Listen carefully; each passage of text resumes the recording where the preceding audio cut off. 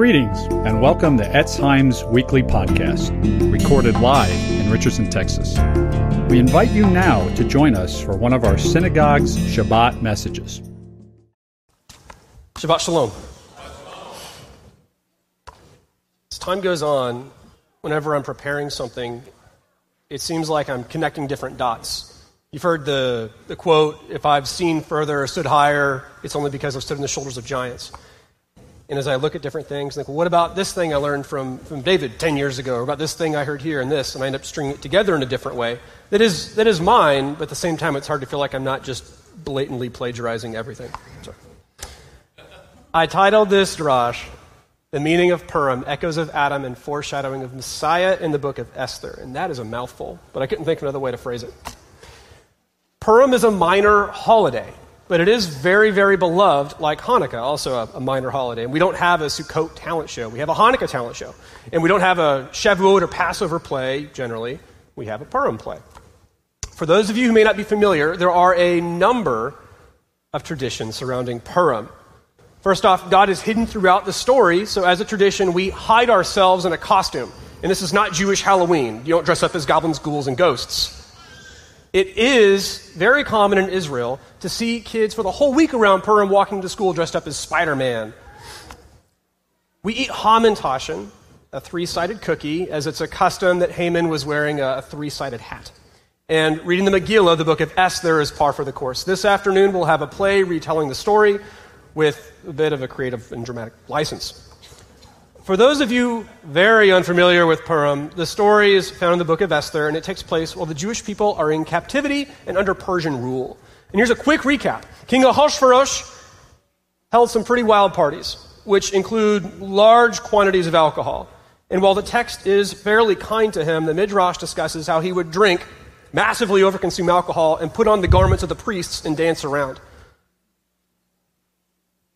So the text is very kind to him versus what the tradition has about him. The important thing about him is he's a good guy in the end. King Ahasuerus gets rid of his wife Vashti and searches for a new queen. Esther, a Jewish girl in Persia, ends up being selected. Her cousin Mordecai works at the palace and also raised Esther. He also tells her to not tell anyone that she's Jewish. Mordecai had saved the king's life from a couple of discount assassins named Bigthan and Teresh, and nothing was ever done to honor Mordecai after he'd saved the king's life. For reasons not explained, a man named Haman rises to power in the palace and is made second in charge in the entire kingdom. When Mordecai refuses to bow to that man, Haman, boo. That's another tradition. We boo and we say Haman. When Mordecai refuses to bow to him, which is a topic I addressed in my drash last year, Haman is enraged and decides that he'll not only kill Mordecai, but he'll kill all of Mordecai's people. That's a bit of an overreaction, which we'll talk about. After convincing the king it's a good idea, so he gets the legal authority to do it, he casts lots. Essentially, he rolls dice to decide when he's going to do it. When Mordecai finds out what's going on, he encourages Esther to approach the king and convince him to overturn Haman's decree, which was signed by the king. That is when Esther says, I'd rather not. And if someone comes to the king uninvited, they're usually killed. And that's when Mordecai responds to her, do not imagine to yourself that you will escape in the king's house from among all the Jews. For if you remain silent at this time, relief and rescue will arise for the Jews from elsewhere, and you and your father's house will perish. Esther ends up going before the king. She's not killed.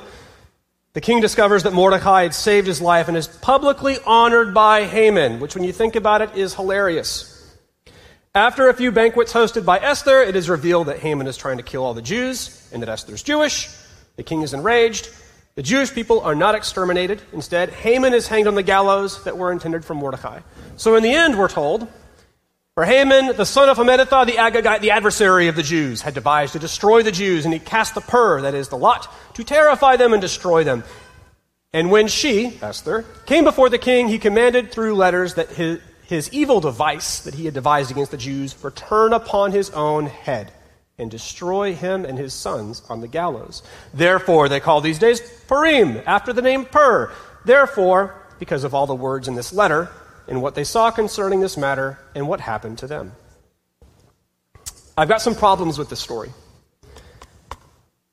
Again, last year I discussed the problems around Mordecai not bowing to Haman in the traditional thing there and how it doesn't really add up. And this year we're going to address a couple other issues that I have with the story of Purim. And a lot of movies have been made about it, so it's really easy to take a look at it and start scrutinizing things that don't quite add up with how people behave, because these are not two-dimensional characters in a text. They're real people with real problems and real struggles. And we tend to forget that. These are real human beings. Problem number one, Mordecai's words to Esther in chapter 4. On the surface, Mordecai's words kind of make sense, but when you look at it, they don't. Do not imagine to yourself you will escape the king's house from among the Jews. Oh, okay. For if you remain silent at this time, relief and rescue will arise for the Jews from elsewhere, and you and your father's household will perish. So Esther's off the hook. That is not what I would say to someone if I really needed him for something. If I were Mordecai, I would have said, Esther, we're all counting on you. You're the perfect person. You're in the perfect place to effect change. God made you queen for this reason right now. We're all counting on you, Esther. It's your time to shine. Instead, Mordecai kind of takes the pressure off. We don't need you. Let us down and God will just get someone else. So that's strange. I don't think any of us would usually phrase things that way. So I have an issue with Mordecai's pep talk. And the other issue is, why is this holiday called Lots? Purim is the Persian word for lots. It's not Hebrew. We don't name any other holidays like this. Like 4th of July is Independence Day, not Redcoat Day. But the text doesn't really add up why we call it Lots. Verse 24 in chapter 9, Haman tried to destroy the Jews by casting the pur, ancient Persian for lot. When it came to the king's attention, destruction was done to Haman instead. That's why we call it Purim.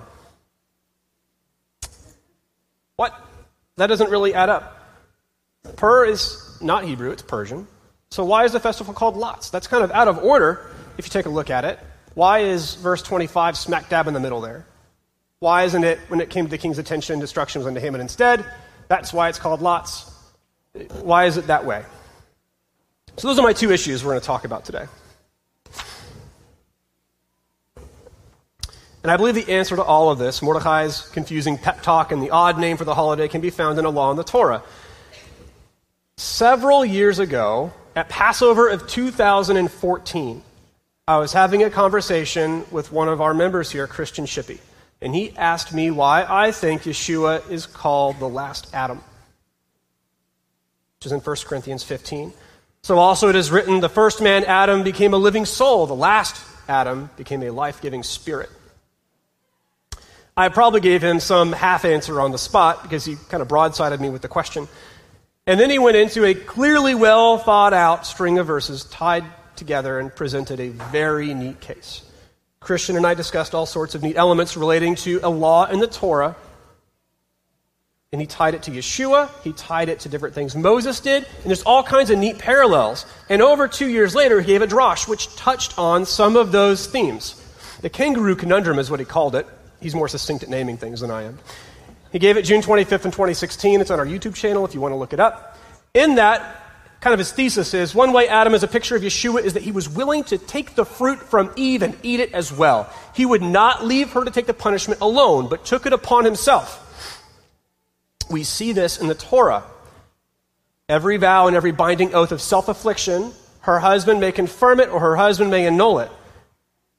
However, if her husband remains silent from day to day, he has upheld all the vows and prohibitions she has assumed. He has upheld them since he remained silent on the day he heard it. If he revokes them after having heard them, he shall bear her iniquity. These are the statutes which the Lord commanded Moses concerning a man and his wife, a father and his daughter in her youth, while in her father's house. From the conversation we had back at Passover in 2014 and all the years since that time, we've discussed the themes around this topic, and I've thought about the surrounding ideas quite a bit.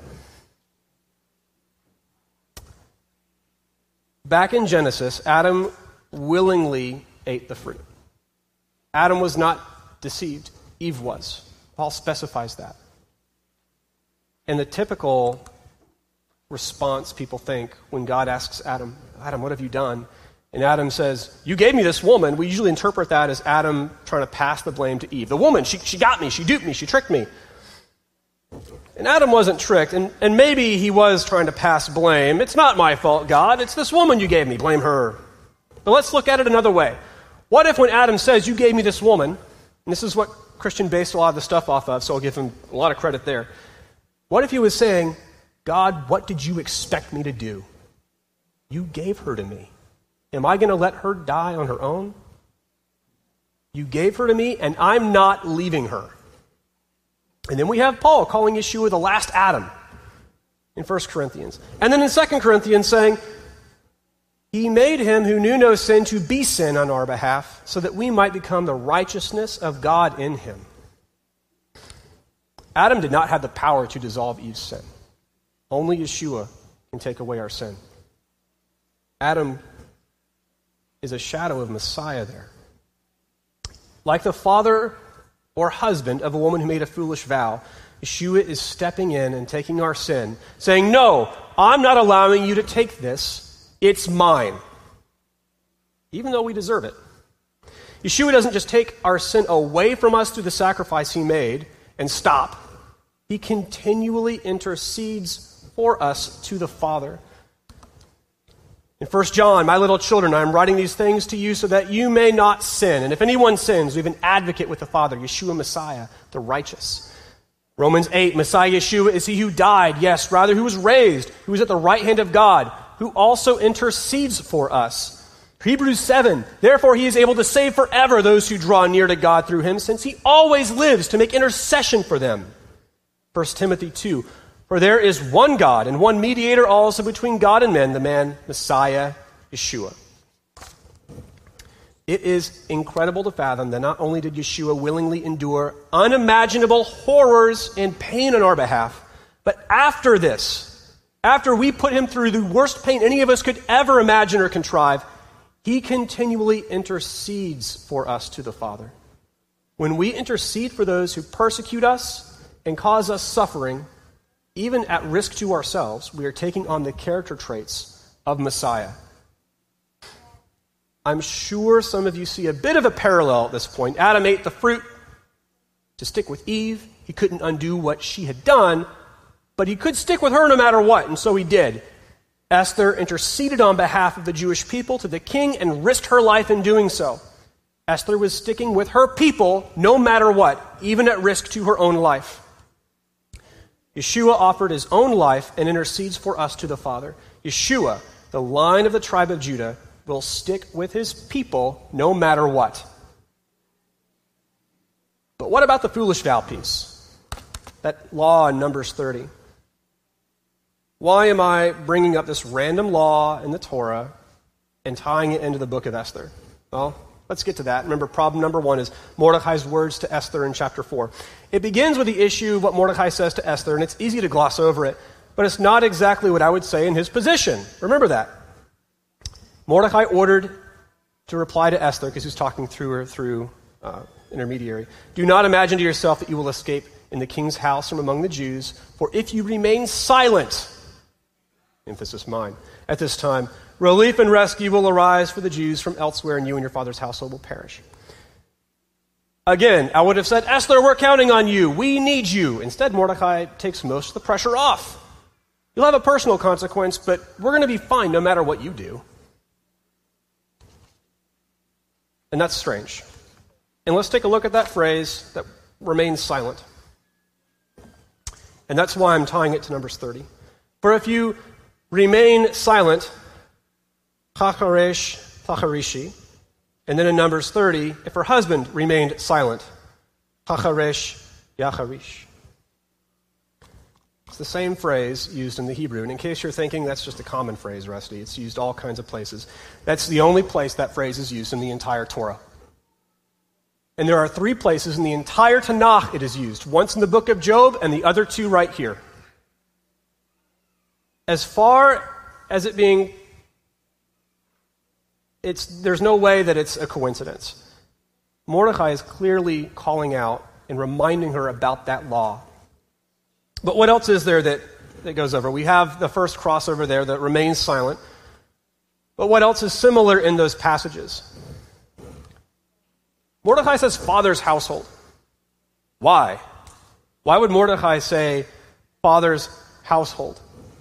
Because we have that same phrase in Numbers 30. Beit Aviha.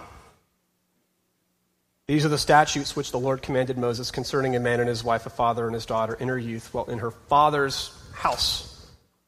We have Mordecai using these phrases, and there wouldn't be much reason for Mordecai to use the phrase father's household, unless he's alluding to that passage in the Torah, because Mordecai raised her. The text specifies she didn't have a father or a mother, so why would Mordecai start talking about her father's household? Mordecai is her dad for all intentions and purposes. So we have these two solid crossovers from that passage. Mordecai is using language that is not only strange and unique, but specific to that law. Remain silent, father's household. And what's he getting at? What's the point? Taking Esther to this relatively obscure commandment in Torah is odd. So why is he doing it? So we have these two places, and it's a big question mark. And let's pause for a moment, and we'll talk about something seemingly completely unrelated. Who here has heard of a substance called graphene? Anyone? A few people. If you're into science, you've heard of it.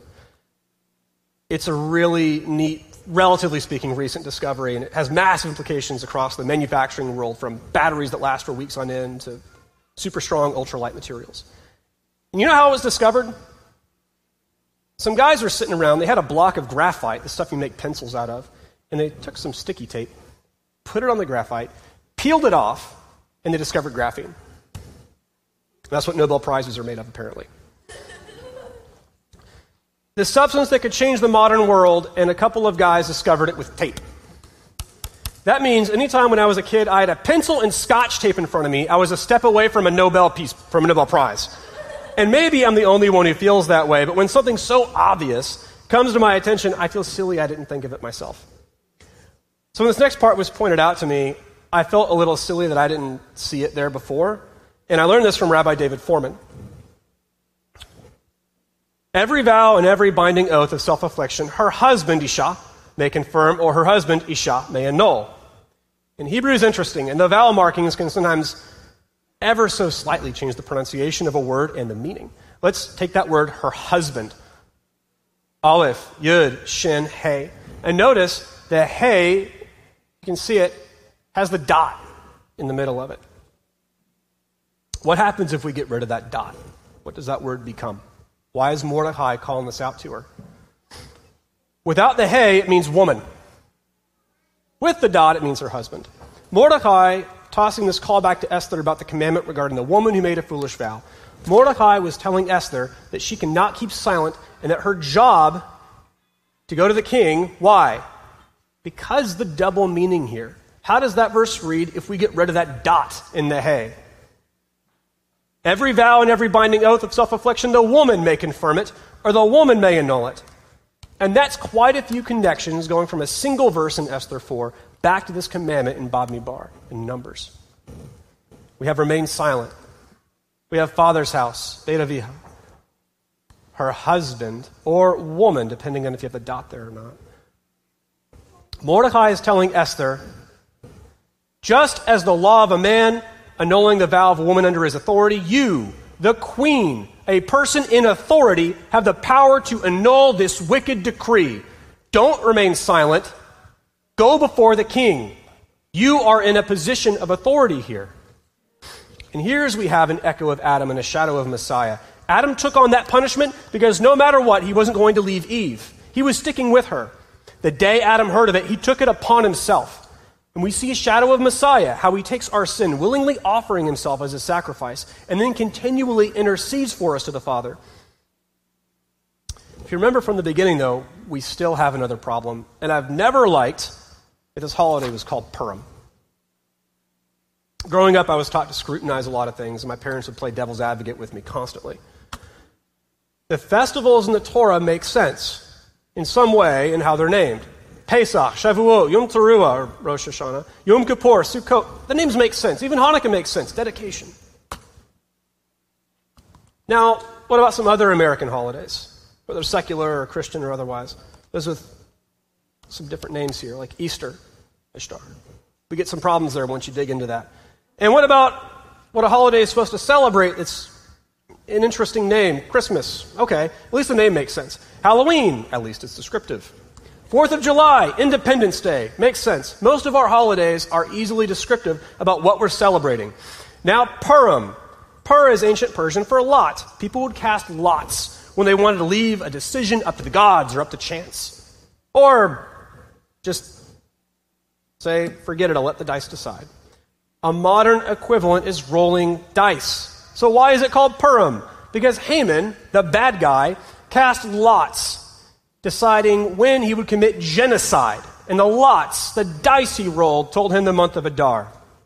Imagine a psychopath killer holding a group captive and deciding that he was going to kill all of them sometime in the next 6 hours. And when am I going to do it, he says? And he pulls out a 6-sided die. I'm going to roll this, and whatever number comes up, that's how many hours you have to live. And then a SWAT team bursts in and saves everyone. And the survivors are overjoyed, and they have an annual get-together at how their lives were saved, and they call that annual get-together dice. That would never happen. Why would you call it that? They would never call it that. That's kind of what gets done with Purim. Haman cast lots to decide when he was going to kill us all. And so at the end we say, let's call the holiday lots. And the explanation we're given is disjointed.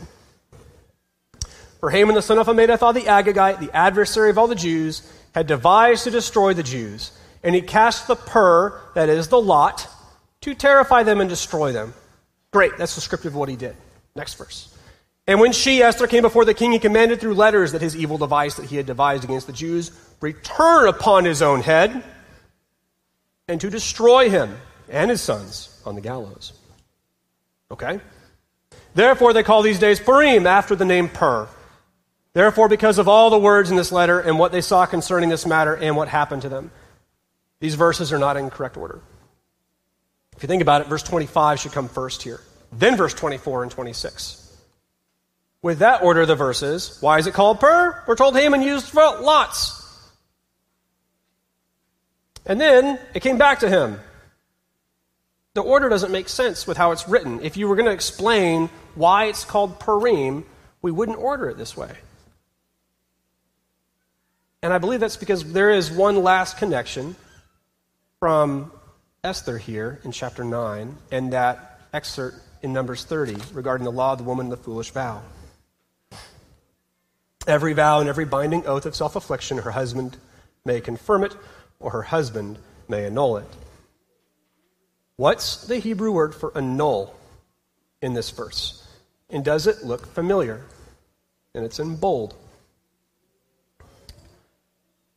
Her husband may confirm it, her husband may annul it, in Numbers 30. And then in Esther 9, therefore they call these days Purim, after the name Pur. You notice a carryover of some of the letters, because the Hebrew word for annul shares a root, Fe, Vav, and Resh. And that is a really interesting thing, that at the end of Esther 9, when we're told about why it's called lots, Purim, it talks about how Haman's decree was annulled and brought back on him. So that's why it's called Purim. And there's another way we can read this whole thing, because it's a double meaning. Why are these days called Purim? Because of the lots? Well, sure. And also because of the annulment achieved by God through Esther. Because that's what Esther ended up doing, and that's what God ended up doing for us. He annulled the wicked decree that was against us. And that's where we get these incredible pictures of Messiah, the last Adam in the book of Esther.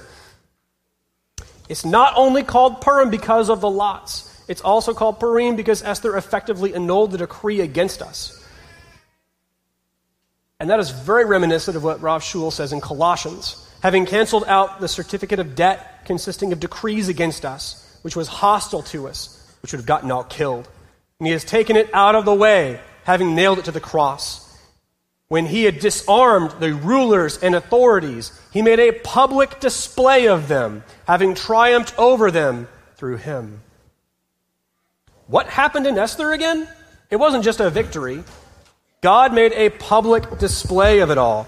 Haman was publicly humiliated, and then his wicked plans were completely foiled and he was killed. Those who had aligned with him were killed, and thousands of people converted to Judaism. Just as Adam took the fruit away from Eve, saying, "No, I'm not leaving you to take this alone. I'm with you no matter what." And Esther made the righteous decision not to leave the rest of her people alone, but to take a stand with them and risk her life to intercede for them to the king. Yeshua takes a stand with us, even though we have done nothing to deserve it. Our Messiah tells us, "I'm not leaving you alone to die in your sins. I will die for you, and suffering the most horrible punishments, all of which you deserved. After that, I will be your advocate to the Father." Now, what about Haman's role in all of this? Haman felt he was disrespected in his official position when Mordecai refused to bow, and he sought to get revenge through legal means. He technically had the legal authority to do what he was doing. Years ago, I became interested in looking at various villains in film and stories and what motivated them and what made a really good villain. And villains are often what makes a story really great. The hero needs someone to fight. And more often than not, heroes will be these two-dimensional characters, and the villain ends up being this three-dimensional character because we have to feel like there's a threat. Because generally, most stories have happy endings, and we have to feel like there's a chance that our hero could lose. Otherwise, it's a boring story. And as a result of this, villains often get some of the most interesting lines. And by the way, there are a number of villains in cinema that have been modeled a bit after Haman. Psychopaths using chance to decide when to kill people. Whether it's the bad guy in the movie No Country for Old Men when he says, "What's the most you've ever lost in a coin toss?" Or the Batman villain Joker in both film and comics, each using a coin toss to decide who to kill and who to let live. Haman is remembered as a villain both directly and indirectly millennia later. And a few years ago, I asked myself a really tough question. Who am I the most like in the book of Esther? And we all want to be either Mordecai or Esther. Courageous, heroic, brave, going through a genuine struggle and then coming out on top in the end as a hero for God and our people. Only that wasn't who I realized I was. And if we're being really honest with ourselves, very few of us are like that. Just as Satan quotes Scripture better than any of us possibly can, we weaponize the words of a king against each other over our fights and squabbles. I remember a friend said years ago that God's army, unlike virtually any other army on the planet, spends most of its time polishing its own armor and attacking itself. We weaponize the Torah against each other. We weaponize God's word against each other. And we lie to ourselves saying that we're just doing it to uphold high standards. I'm doing it because this is what God wants me to do. When in reality, we just became Haman in our story and in someone else's story. We have high standards to keep. And a big difference here is that at least Satan knows he's working against God. We'll kid ourselves that we are. We're told to be kind and compassionate to other people, to each other. We're commanded to encourage each other in repentance and in righteousness. In Ephesians 4, it says, "Let all bitterness and wrath and anger and clamor and slander be put away from you, along with all malice. Be kind to one another, tender-hearted, forgiving one another, just as God in Messiah also has forgiven you." How do we forgive each other? I don't have slides for this, by the way. As God forgave us. That is the model we have for forgiveness. That we can do something worthy of death, and he is willing to completely repair and reconcile a relationship. Completely. And he calls us to be sons of God and judges. He wants to place us in positions of authority even after we have failed him completely. I'm not saying we don't expect great things from each other. I am saying we apply the minimum effective dose in how to get there. Haman was disrespected by Mordecai and sought to slaughter not just Mordecai, but the entire Jewish people. Every day of our lives, we each have a choice that we can make. Are you going to be like Esther, or are you going to be like Haman? Are you going to become like Messiah or like the devil? Do you find ways to bring God's love into this world, or are you just trying to bring in God's wrath on your own? Rav Shul wrote in Colossians 3, "So as those who have been chosen of God, holy and beloved, put on a heart of compassion, kindness, humility, gentleness, and patience, bearing with one another and forgiving each other. Whoever has a complaint against anyone, just as the Lord forgave you, so also should you." Most of us don't become literal Hamans because most of us don't have the wealth, power, and authority that he had.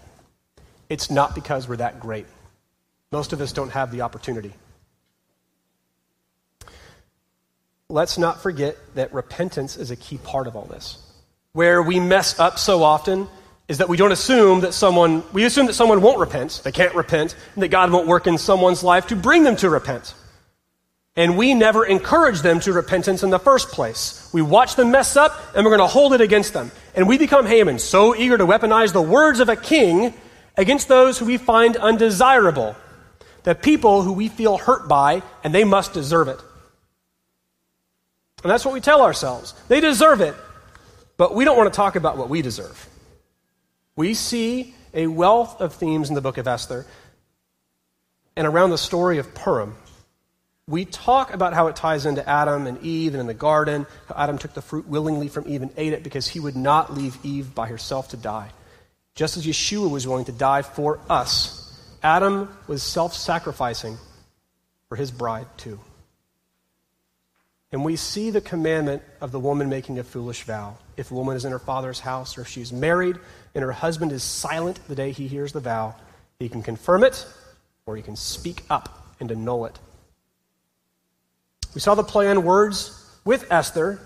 Here it was Isha, not her husband, but Isha the woman annulled it. And that word annul is a play on words with the holiday Purim, what it's named after. In the end, Haman was humiliated, made a public display of, and triumphed over. And the handwriting of ordinance that was against us, that was signed by a king, was annulled. The part that's against us, not the whole thing, by the way. Read your Bibles if you think that's what's going on. The death sentence we all deserve was reversed. And Rav Shul echoes that in Colossians 2, in the work Messiah does for us, the wonderful work of salvation. Would the music team please come up? You'd pray with me. Avinu Shabbat Shemayim, our Father in heaven, you are a mighty King who is with us in times of calamity and sorrow and joy and security. All is through your hand. All is through your power. We ask that you would do the work of Messiah in our hearts and in our minds, that we would become more like him, willing to correct and forgive quickly, and that we would be more like you, Father, slow to anger and great in kindness. Please guide us away from wherever we have become the villain of someone else's story, holding up so quickly what we think they deserve instead of guiding them to repentance and love and salvation. We cannot do this alone, Father. We need Messiah working in us. Lord, you know my struggles. I do not have what it takes alone. We need your Holy Spirit guiding us. And we gratefully thank you for providing through your divine power all things pertaining to life and godliness through the knowledge of Messiah Yeshua. To him, to the Lamb of God, belongs power and riches and wisdom and strength and honor and glory and blessings forever and ever. Lord, please forgive us where we fall short.